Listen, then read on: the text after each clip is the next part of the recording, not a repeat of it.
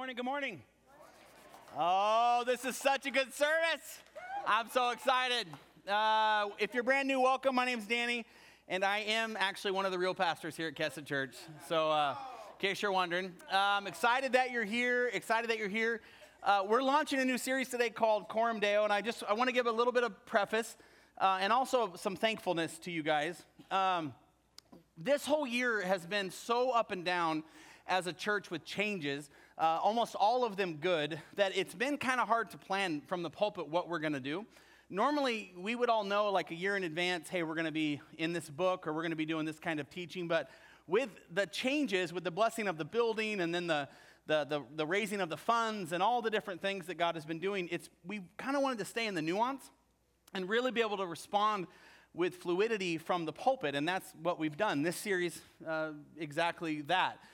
When we did the Visible series, talking about each other and how we relate, we also shared a few of the attributes of God with the church.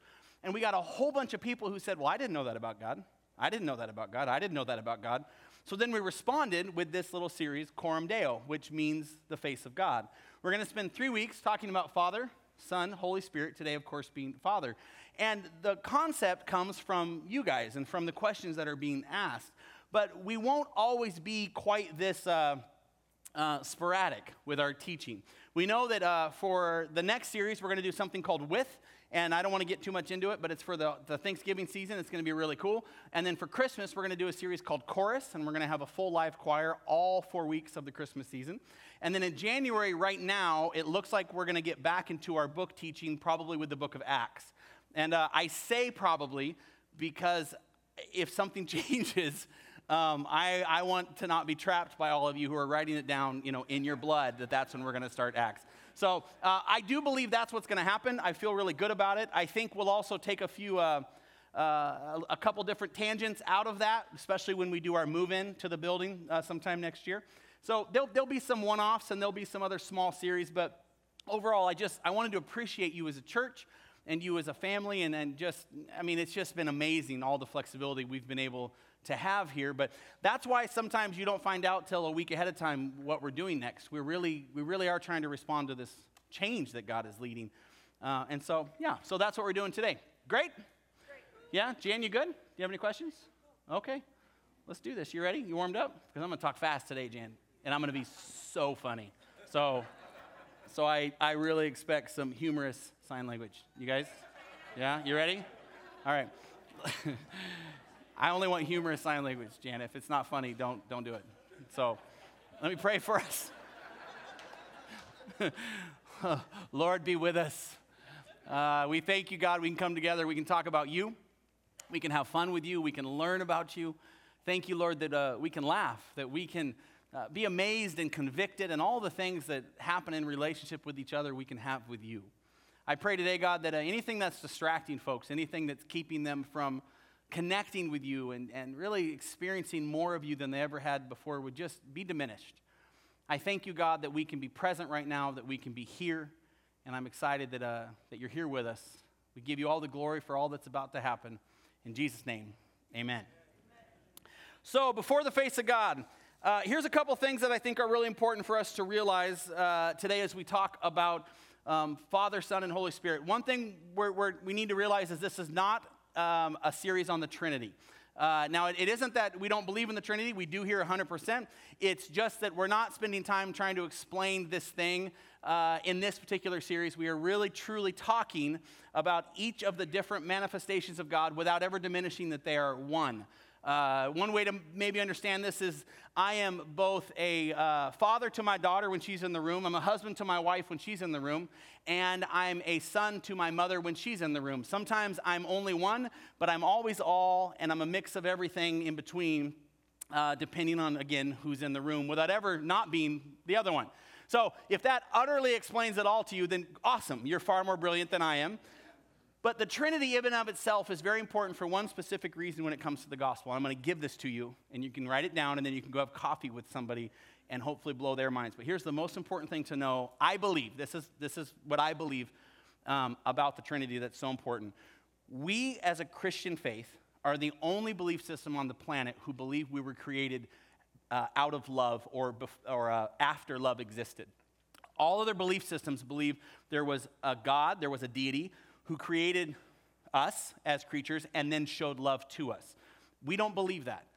All throughout the Bible, that is proclaimed that God is love. And if God is love and God existed prior to us, it means that love existed prior to us.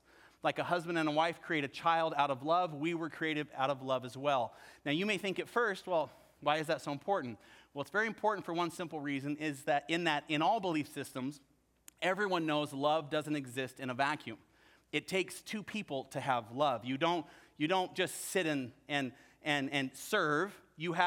I'm serving right now. I'm serving. No, you're not. But I want to serve. I think about serving. I think I'd be good at serving. No. Serving exists when you serve. Love exists when you love. What's so important to realize about a belief system that says we were created out of love is that love has to exist prior to us. The only way for love to exist prior to us is if God exists in three parts, showing love between all of them. So the Father loves the Son loves the Father and Son love the Holy Spirit loves the Father and Son. They are three separate and yet three together beings who then can exist for all time prior to us. Therefore, love exists for all time prior to us. Therefore, once we exist, we are an expression of that always existing love. Right? Okay. Yeah, I stole all that. So, but it's very important that you understand it. It's very important that you understand it because that is the real tent pole of our faith, right? You know when you go camping and it's that first tent pole that determines where you're going to camp? You can put one by the river and you can't change your mind. The other three are going to go somewhere around that. Somewhere around that. This idea of the Trinity and of love existing and of three being one is incredibly important to understanding everything else. This is not a service on the Trinity, but without understanding that, as I talk about the Father, you may start to think I'm separating them from the Son and from the Holy Spirit, and I'm not. But I really want to talk about the Father. And I really want to just sit inside the role that manifestation of God plays in all of our lives. Amen? Okay. I hope that, did that sign well, Jan? Did that come across really well? And your face was like this, so, wow, bummer. Okay, so let's talk about the Father. If you were to take all the verses and kind of summarize them in the Bible talking about the Father, this is what they would say. God the Father is the fountain of divine love. He is the source of the encouragement we receive in the Scriptures, in answers to our prayers, in the grace of the Holy Spirit in our lives, and in all the other blessings we receive. The big common theme here is that He is the source of all. He is to be served, I used this quote a couple of weeks ago, as the object of all. He is the one to whom we respond with love, prayers, worship, and adoration. He is the one to whom we proclaim, you are, as the song says, worthy.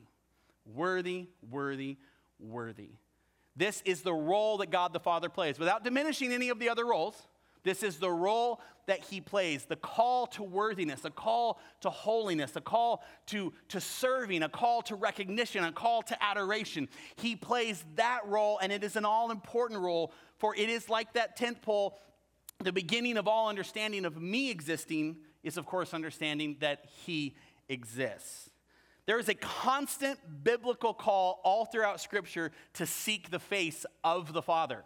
We don't seek the face of the Holy Spirit. We know that Jesus' physical body is no longer here with us, so we don't seek the face of Jesus. We seek the face of the Father. And all throughout Scripture, it says, seek His face, seek His face, seek His face. Psalm 27:8 says, my heart says of you, seek His face, your face, Lord, I will seek. 1 Chronicles 16:11 and Psalm 105:4 both reiterate, look to the Lord and His strength, seek His face always. Psalm 17:15 says, as for me, I will be vindicated and will see your face when I awake. I will be satisfied with seeing your likeness. Now that particular verse, I love that last phrase, satisfied with seeing your likeness, should give us a clue to all the other verses when it comes to seeking the face of God, because we miss what we're really seeing here when we experience this. See, when you get to heaven, let me just give you some thoughts about heaven by Pastor Danny. Here's some interesting things. There's all kinds of descriptions about heaven, but the face of God seems to be the most important and most constant one, and here's why I think. I think when you get to heaven, it won't be the robes that fill the temple, or the temple itself, or the choir of angels or whatever else you envision that heaven will be about. What will be so mind-altering about heaven for me will be walking into the throne room of God, looking into the face of the one who always has been and always will be, and seeing it as familiar. See, have you ever sat with a child that realized one day how much they looked like you? One of my daughters recently, she's about 7, she just kind of walked in the room and then she kind of stopped. And I think I might have been shaving, and she walked up. This was Elena, who looks the most like me of my 3 children. And she stopped up, and she kind of looked, and she looked at herself, and I'll never forget, she kind of called me down, and she was like, "Man, do you look like me?" And I was like, "I think you look like me, yeah, actually."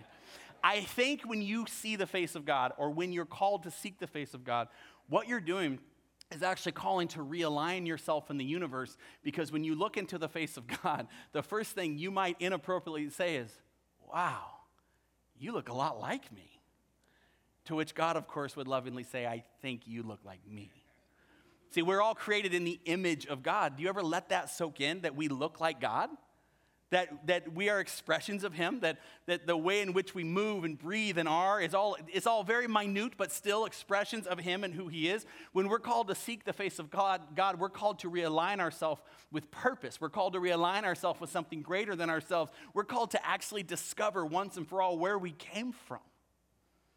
And we see it in his familiar gaze as he smiles back, because God smiles, folks.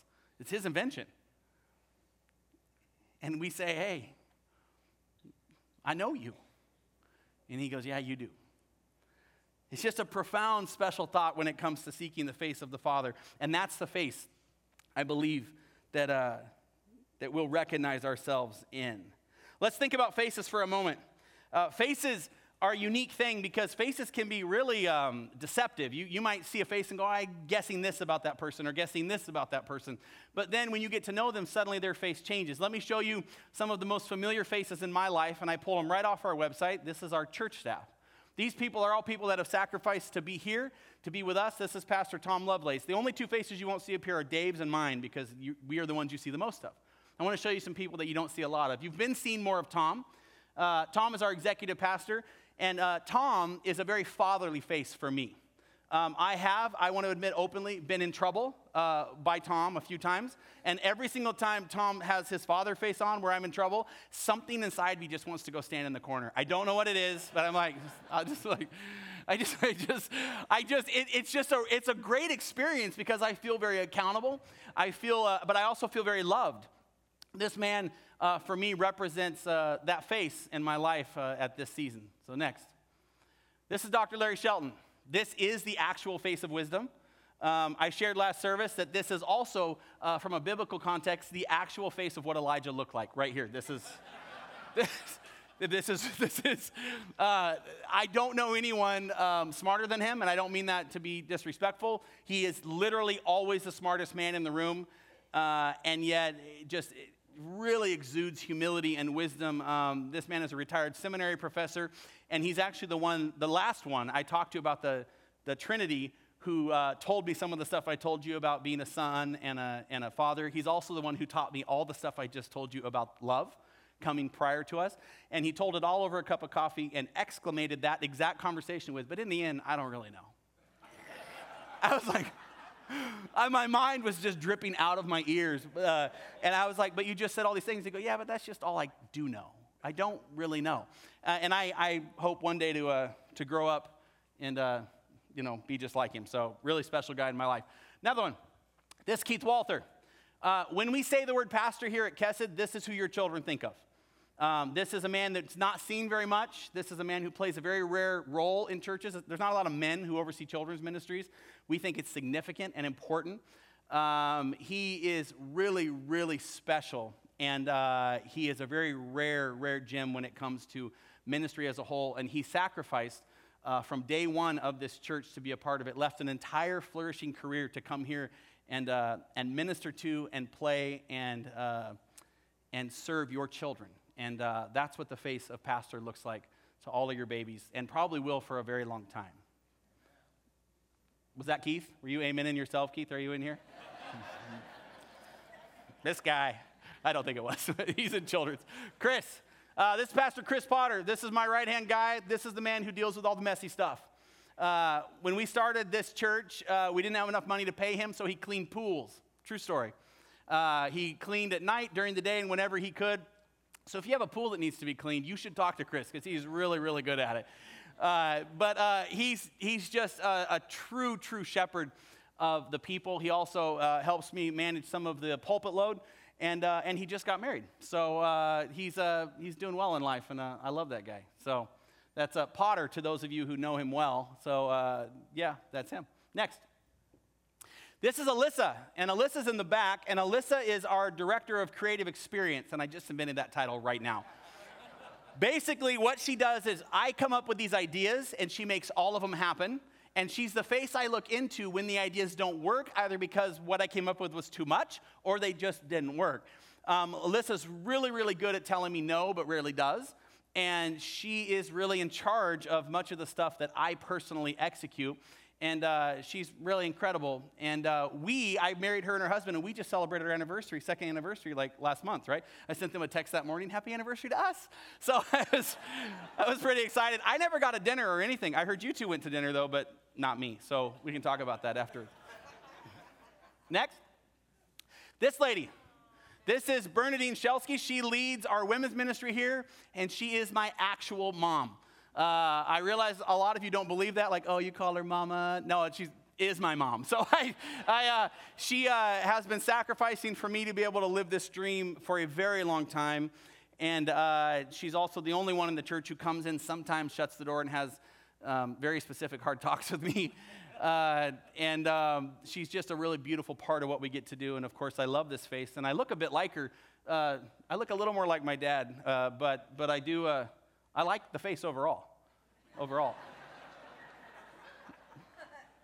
Next. This is Monty Wade. Monty Wade is, she's probably the most deceptive face on the screen today. You would never think that what this woman could accomplish, she could accomplish. She claims to be 4'11" and a half. She is absolutely 4'10" and maybe a squeak. She, though, it doesn't matter a bit because she will climb up on a footstool and tell you what for. Monty helps with all kinds of things around here in our church. And the best part of Monty, if you get to know her, and I hope you experience this, all of you, if you get her frustrated, she talks with her hands. But if you get her really frustrated, her hands get higher and higher and higher. I've actually tested this one time. I got her frustrated, and I just kept pushing. And by the end, she's like up here, like talking in my face, just in my face. And I was like, okay. And then I calmed down, and her hands went down. And it's... I was at McMenamins with her husband. I think it was Ryan who discovered it. We came around the corner and saw a picture of this woman painted on the side of the wall. And now that is my phone ringer when Monty calls me because it looks kind of like Monty talking with her hands. But at this point, she's still okay. No one's going to get hurt. All right, last slide. This is my wife. This is my wife, Erin. And this is the most beautiful face in the entire church. And this particular lady has sacrificed more than I'm ever allowed to share from this stage per our agreement that we would do whatever it took in order to be the people God called us to be. And obviously, I wouldn't be who I am today without her. And she's in the back, and she's a really special, special person. This is the face I wake up to. And the thing about faces that's unique about all these faces is they all, when you do the ones like this, they present really well. But when you really know a face, you also get other aspects of that face. And I was able, just through the gift of God, to capture a picture of my wife that I got permission to share, but is rarely seen. And so I'd like to share that with you now in just a moment.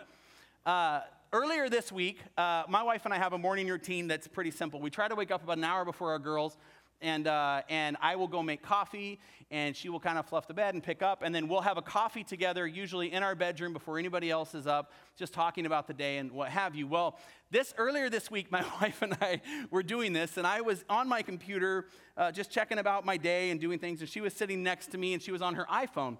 And it was time for her to get up, and she set her very large iPhone on the covers above her knees, and as she got out of bed, she flipped the covers, and her iPhone flew up in the air, and I promise it was like slow motion, smacked the screen of my computer and did this.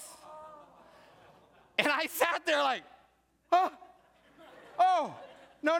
It looked like a joke. It actually looked like it was like an iPhone screensaver or like a MacBook Pro screensaver. Like, oh, you have a cracked screen. It was brutal.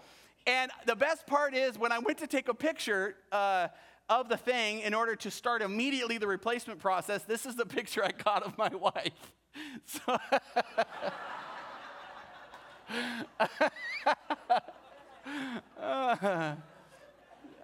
that is just, you don't get to see that very often, I'll tell you what. My wife does not mess up that often, but I love that. I love that face, and I love that I know her well enough. Thank you. I love that I know her well enough to recognize that's her, I'm truly sorry I messed up face. And we all have that, right? We have that about our faces. And here's the thing. We're supposed to have that with God. We're supposed to seek God's face to the point that we just don't find it, but we find it and we know it and we see it and we recognize it. I pray all the time here. I hope that you feel comforted by God. I hope that you feel convicted by God. I hope that you feel lifted up by God. I hope some of you feel torn down by God. I hope you feel refurbished and refreshed. I hope you feel restored and renewed. Those are all different aspects of God that as I've come to know him, I can experience through knowing his face. There are times when God is fatherly. I mean really fatherly. Like, Danny, enough, son. There are times when God is incredibly mother-like. And he puts his hands on my shoulder and he says, I got you. There are times when I mess up and I go to God with that face that my wife had. And I know his face in return is, I got this. There are times when God's serious. There are times when God's hilarious. But none of these things can be seen unless we're willing to engage him and do what Scripture says, and that is to meet with him face to face. And that's my hope today. There was a point inside the story of Israel when God wanted to really drive home this idea that he wanted to be known, in a sense, relationally face to face. He wants to be known. He wants to be seen that way. And he had taken these people and he had freed them from slavery from Egypt. And he had driven them out into the desert. And before I express kind of what God did with them out in the desert, please see everything in Scripture is a prophecy or a palette for something else God's going to be painting later. When God takes the people of Israel and frees them from bondage, from slavery, from their system, from their culture, from their technology, from their way of being, generation after generation after generation of Israelite had grown up in Egypt. They were Egyptian throughout. They just weren't treated that way. When God frees them and takes them out into the unknown, where there is nothing left but him, please realize that is not just a salvation story of the Israelites being freed to be the nation they're called to be. It is your and my salvation story. When God breaks you free from this system that I'm in bondage to, that I think I belong to this world, that I think that the pressures and the drives and the things that break me down, that keep me coming day after day underneath the whip of my own devices, when God frees me from that, many times it feels like he's driving me out into a desert of incredible unknownness, where it's too hot during the day and it's too cold at night and none of my friends are there and this is not cool and why am I here? That's the picture. So if you have decided to follow God and you feel nothing but sand beneath your feet, you're in the right place.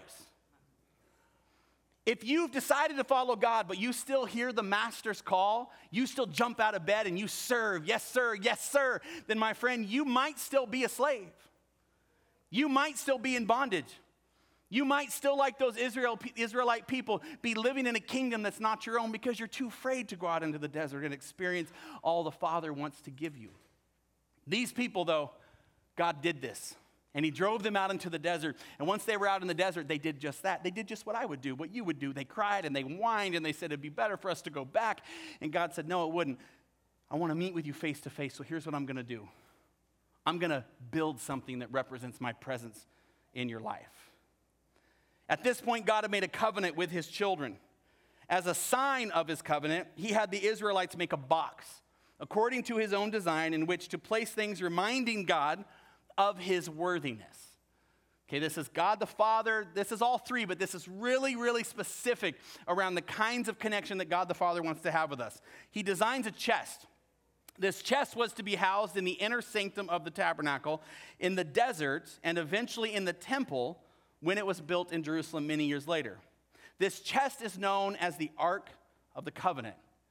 Now, this is an artist's rendition based on the drawings in Scripture. And the Ark of the Covenant has been lost for many, many years. Indiana Jones almost found it, but it was gone after that. So close. Indiana got it so close. The Ark of the Covenant was a rectangular box, not quite 4 feet in length and a little over 2 feet in depth and width. It was constructed of wood and plated with gold. Its lid of solid gold was called the mercy seat. Again, everything in Scripture ties to everything else in Scripture. The mercy seat is the place where the sacrifice was actually made, where the blood was poured over, and later on, Christ would be the only one who could sit in the mercy seat, carrying the benefits of the Ark of the Covenant forward into the new covenant. Inside the ark were placed 3 objects. These objects were the continuing and reminding evidence that God worked among them. The first was the tablets of stone. This recognized that God commanded them, that God led them, that God worked with them. The second was the jars of manna. This reminded them of God's provision. And lastly was the rod that budded. And this was the rod that, of course, saved them. These were the 3 things God the Father had placed in the Ark of the Covenant, that were placed in the Holy of Holies, that were placed in the tent of tabernacle, where God resided, where people could come outside and actually meet with the presence or the face of God. The ark provided a center, giving a hard historical focus to the revealed character or worthiness of the God whom they worshiped. It wasn't just a system. It was a way of interacting. It was a way of seeing these very fatherly things. Fathers command, they set down rules. Fathers, of course, provide, and fathers are supposed to save or protect. This is God the Father expressing to you who he wants to be and telling these people who left the bondage of what they thought was freedom and went out into a world that started to consume them. Because don't think this world doesn't still have deserts in it, spiritually speaking. And God says, don't fear. I will protect you. I will provide for you. And I will give you guidance. And so for generations they met. For generations, a priest would go in and actually be led by God and have connection with God. Exodus chapter 25, 21, and 22 gives a description of God's own design and how he thinks the relationship will work. God says, "And you shall put the mercy seat on the top of the ark. And in the ark you shall put the testimony that I shall give you. There I will meet with you. And from above the mercy seat, from between the 2 cherubim that are on the ark of the testimony, I will speak with you about all that I will give you in commandment for the people of Israel." How incredible is that? This is where I'll meet you. This is where I'll see you. They didn't say, we need a place to meet with you now that we're in the desert. God said, you need a place to meet with me now that you're in the desert. Now that the distractions are gone, you need a place to connect with me. Jesus Christ, by the way, still says that. Come out, follow me into the desert. I'll be there. I will command you. I will provide for you. I'll keep you safe. But if you want to stay in Egypt, which some of you spiritually want to, you're never going to discover his voice because it will be lost in the crowd of the things that hold you instead of being held by the one who created you, who wants to experience life with you. Some of you, you need to walk out into the desert. You need to experience the worthiness of God. Fast forward 480 years or so. King Saul has just died. And while King Saul, who was the first king of Israel, they finally have a home, they finally have a palace, they have a place in which God has placed them. King Saul has just died, but just prior to him dying, the Philistines had stolen the ark. They stole the ark for a total of 7 months. And the best part of this is God plagued them so much that they didn't just call and say, hey, come get your ark. They actually brought it back, which I think is profound, right? Can you imagine? Like, it's the Philistines. Yeah, we don't want this anymore.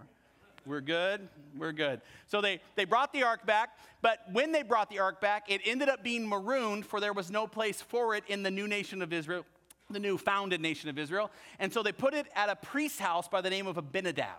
And Abinadab had 2 little boys, and their names were Uzzah and Ahio. And they were being trained in the ways of being a priest, and immediately, of course, all became keepers of the ark. How sweet is that? Like, what do? I'm a keeper of the Ark of the Covenant, bro. Like, I mean, that's incredible. So these men lived under Abinadab and their father, and they took care of the ark. Eventually, Abinadab dies, and Uzzah and his brother become the keepers of the ark. Eventually, as I said, Saul dies, and David becomes king. And then David realizes, here I am without the ark of the covenant in my city, the city of God. We need to get it here. And so he calls Uzzah, and he says, Uzzah, it's time to bring the ark home. And Uzzah goes, yes, I've been waiting my whole life for this. I mean, I've been trained, I'm the keeper of the ark. Ahio, he's okay, but I'm the keeper of the ark. I know stuff, and I'll do it, king. And he says, okay, what are we going to do? And this is when they go into Alyssa Danny mode, right? We're going to plan an experience. We're going to plan an experience. I want hundreds of tambourines. All right, hundreds of tambourines. I want lyre everywhere. I want so many castanets, people don't even know what to think. All right, how many? I want 30,000 of our finest soldiers to surround this thing as celebration. 30,000. Do you imagine how long it would take to gather 30,000 people without email?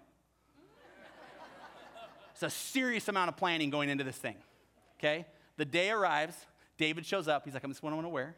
I'm going to come out in front, and I'm going to dance. I'm going to wear just a tunic, right? Because I don't want any distraction, and I'm going to dance my face off. And Uzzah's like, awesome, here's what I'm going to do. I'm going to get us a brand new built cart. What? It's a brand new technology, okay? Carts are new. Brand new cart, like the Philistines. Yeah, the Philistines move their arks all the time. Arks existed everywhere. It was part of a religious system. It made sense. They move them all the time. It's a brand new ark, never been carried by anything else. Brand new rope, brand new fastenings, even brand new, never used ox, right? So they've never carried anything else. Okay. We're going to put the ark on there, and that way we can get faster to where we want to go. It's safer. It's better. Uzzah, you are brilliant. You're in charge. I'm in charge. I'm so excited. Okay, I'll see you Thursday. See you then.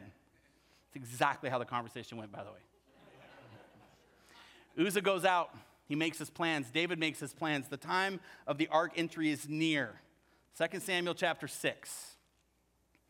David again gathered all the chosen men of Israel, 30,000, and David arose and went with all the people who were with him from Baal Judah to bring up from there the ark of God, which is called by the name of the Lord of hosts, who sits enthroned on the cherubim.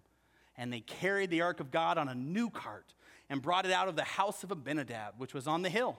And Uzzah and Ahio, the sons of Abinadab, were driving the new cart with the ark of God, and Ahio went before the ark. This is just happening. This is so epic. What a great start to a service, right, Alyssa? I mean, it's your own parade with the ark of God in the center. Everybody's cheering. Everybody's excited. Verse 5. And David and all the house of Israel were on point. They were making merry before the Lord with songs and lyres and harps, and there's all those tambourine players and castanets and cymbals. And when they came up to the threshing floor of Nacon, Uzzah put out his hand to the ark of God and took hold of it, for the oxen stumbled. Verse 7, and the anger of the Lord was kindled against Uzzah, and God struck him down there because of his error, and he died there beside the ark of God. And David was angry because the Lord had burst forth against Uzzah, and that place is called Perez Uzzah to this day.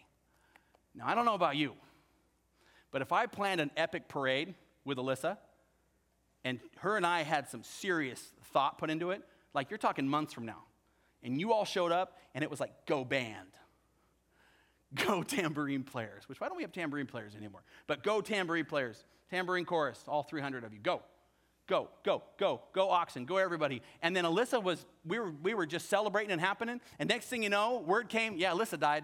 That puts a quick end to my parade.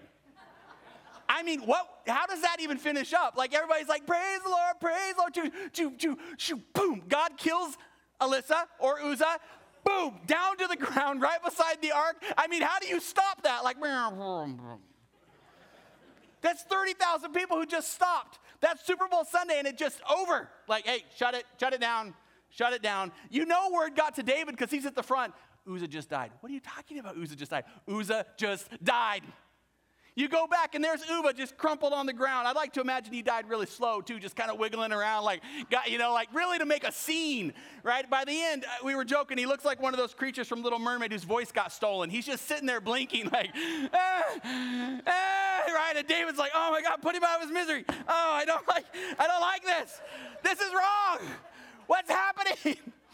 What is happening? There is a dead body next to the Ark of the Covenant struck down by God. And all we're trying to do is bring glory and bring him home. What is happening? And righteously, David says, I don't know what to do anymore. And he goes home and he's angry.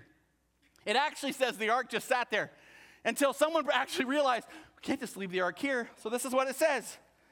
And David was afraid of the Lord that day and said, how can the ark of the Lord come to me? So David was not willing to take the ark of the Lord into the city of David, but David took it aside to the house of Obed-Edom, the Gittite. And the ark of the Lord remained in the house of Obed-Edom, the Gittite, 3 months. Can you imagine being Obed-Edom? You're out drinking your tea. You're excited. The ark's passing in front of your house. You're like, I got front row seats. I don't have to go anywhere. This is awesome. Boom, God strikes somebody down. Obed-Edom's like, oh, sees David run up. Next thing you know, there's a big crowd. Everybody's talking. David looks at you. You live here? Nope. Do you live here? Yeah, that's my house. Ark's coming in your front room. I don't want that in my front room. It just killed that dude. It's going in your front room. Open the door. This is not right.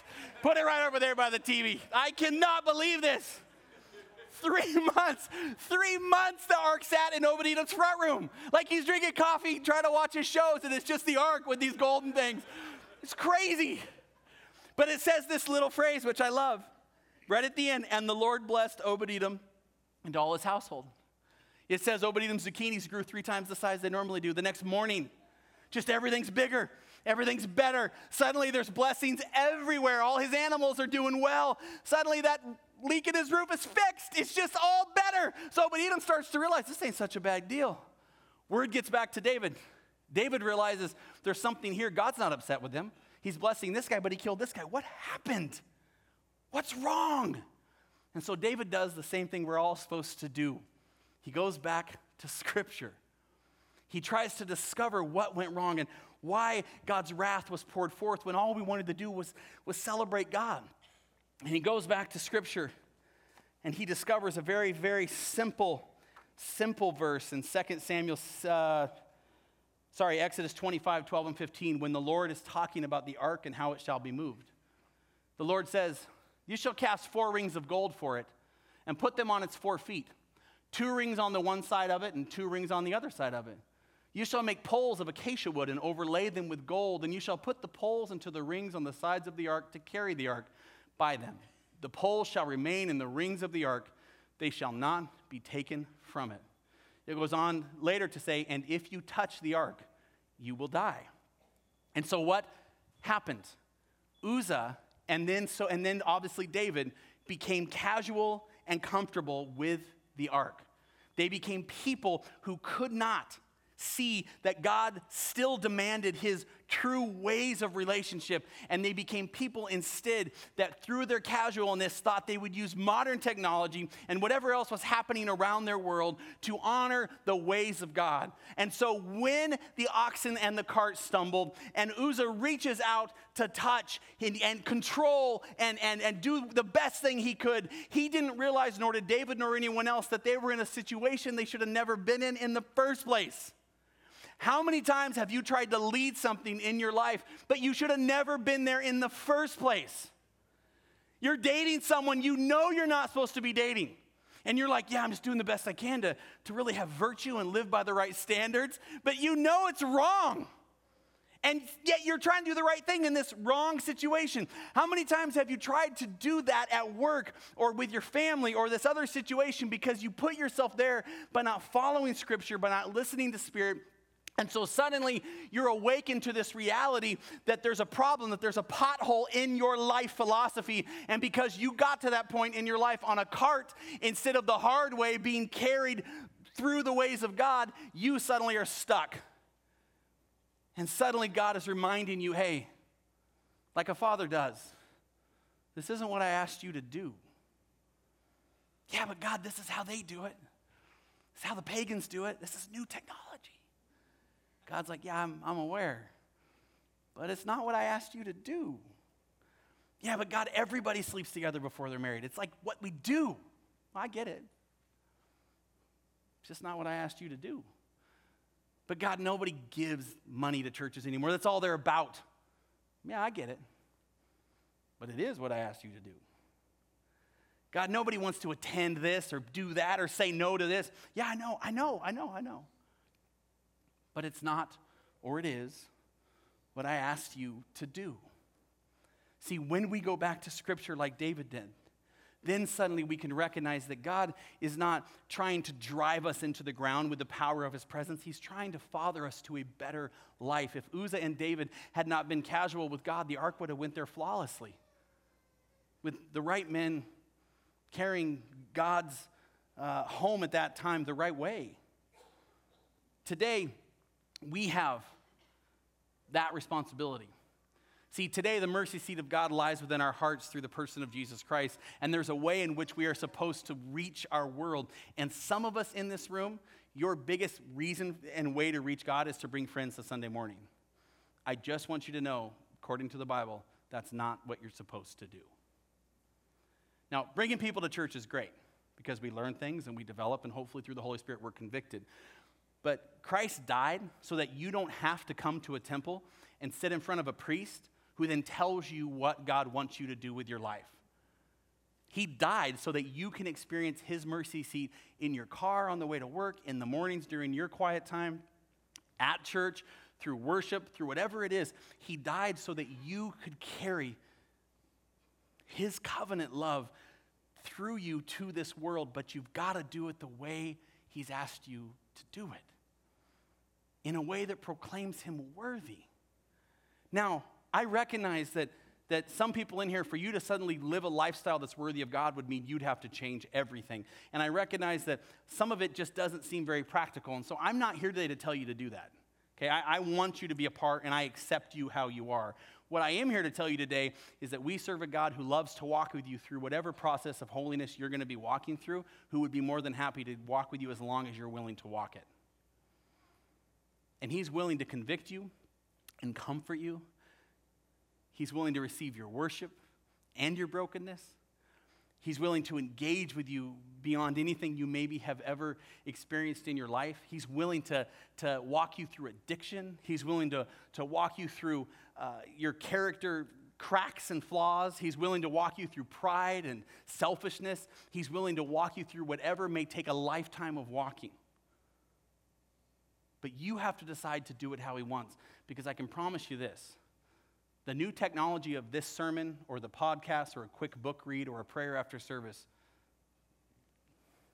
that's not the way he asked you to do it. He wants you to engage in relationship, and he wants you to seek his face. Paul was a man who had to transform his whole life. He had to change everything, and it took a long time. In the end, once Paul sought and saw the face of God, these are the words that he wrote. Ephesians 3:14 through 21, and may these charge you and encourage you and convict you in your heart. I know they did me.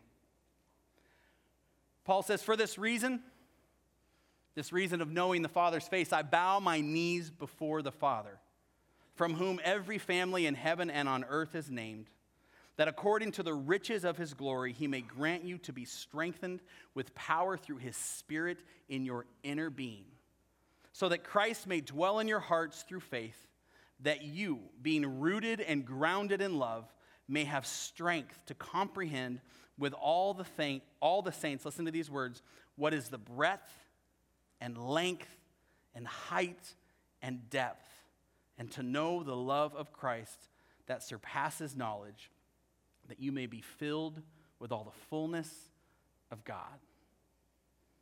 And so to him who is able to do far more abundantly than all that we ask or think, according to the power at work within us, to him be the glory in the church and in Christ Jesus throughout all generations, forever and ever. Amen. Heavenly Father, Lord, in this room right now, that prayer is resonating with so many people. There is tearing happening, there is conviction happening, there is healing happening, encouragement happening. My prayer, God, is that people in this room would decide once and for all, not because of a fad or because of technology, that they would decide, God, to follow you in your ways, to you, for you. That people in this room today would see your face for the first time. That they would experience your presence like they never have before. That as we sit inside this moment, they would wrestle with who they are today, right now. They would look at the things that they've led versus the things that you've led. They would realize just how much of this wonderful life they still have to live, this one and only life, and they would deem it valuable, that they would deem it important enough to bring it to you who are worthy of it all. God, I ask in this room there would be more than just a song, but there would be a spirit because of your scripture that transforms lives. May we, Lord, experience the presence of sitting before the face of the Father. Thank you for this church, for this family, and for your presence.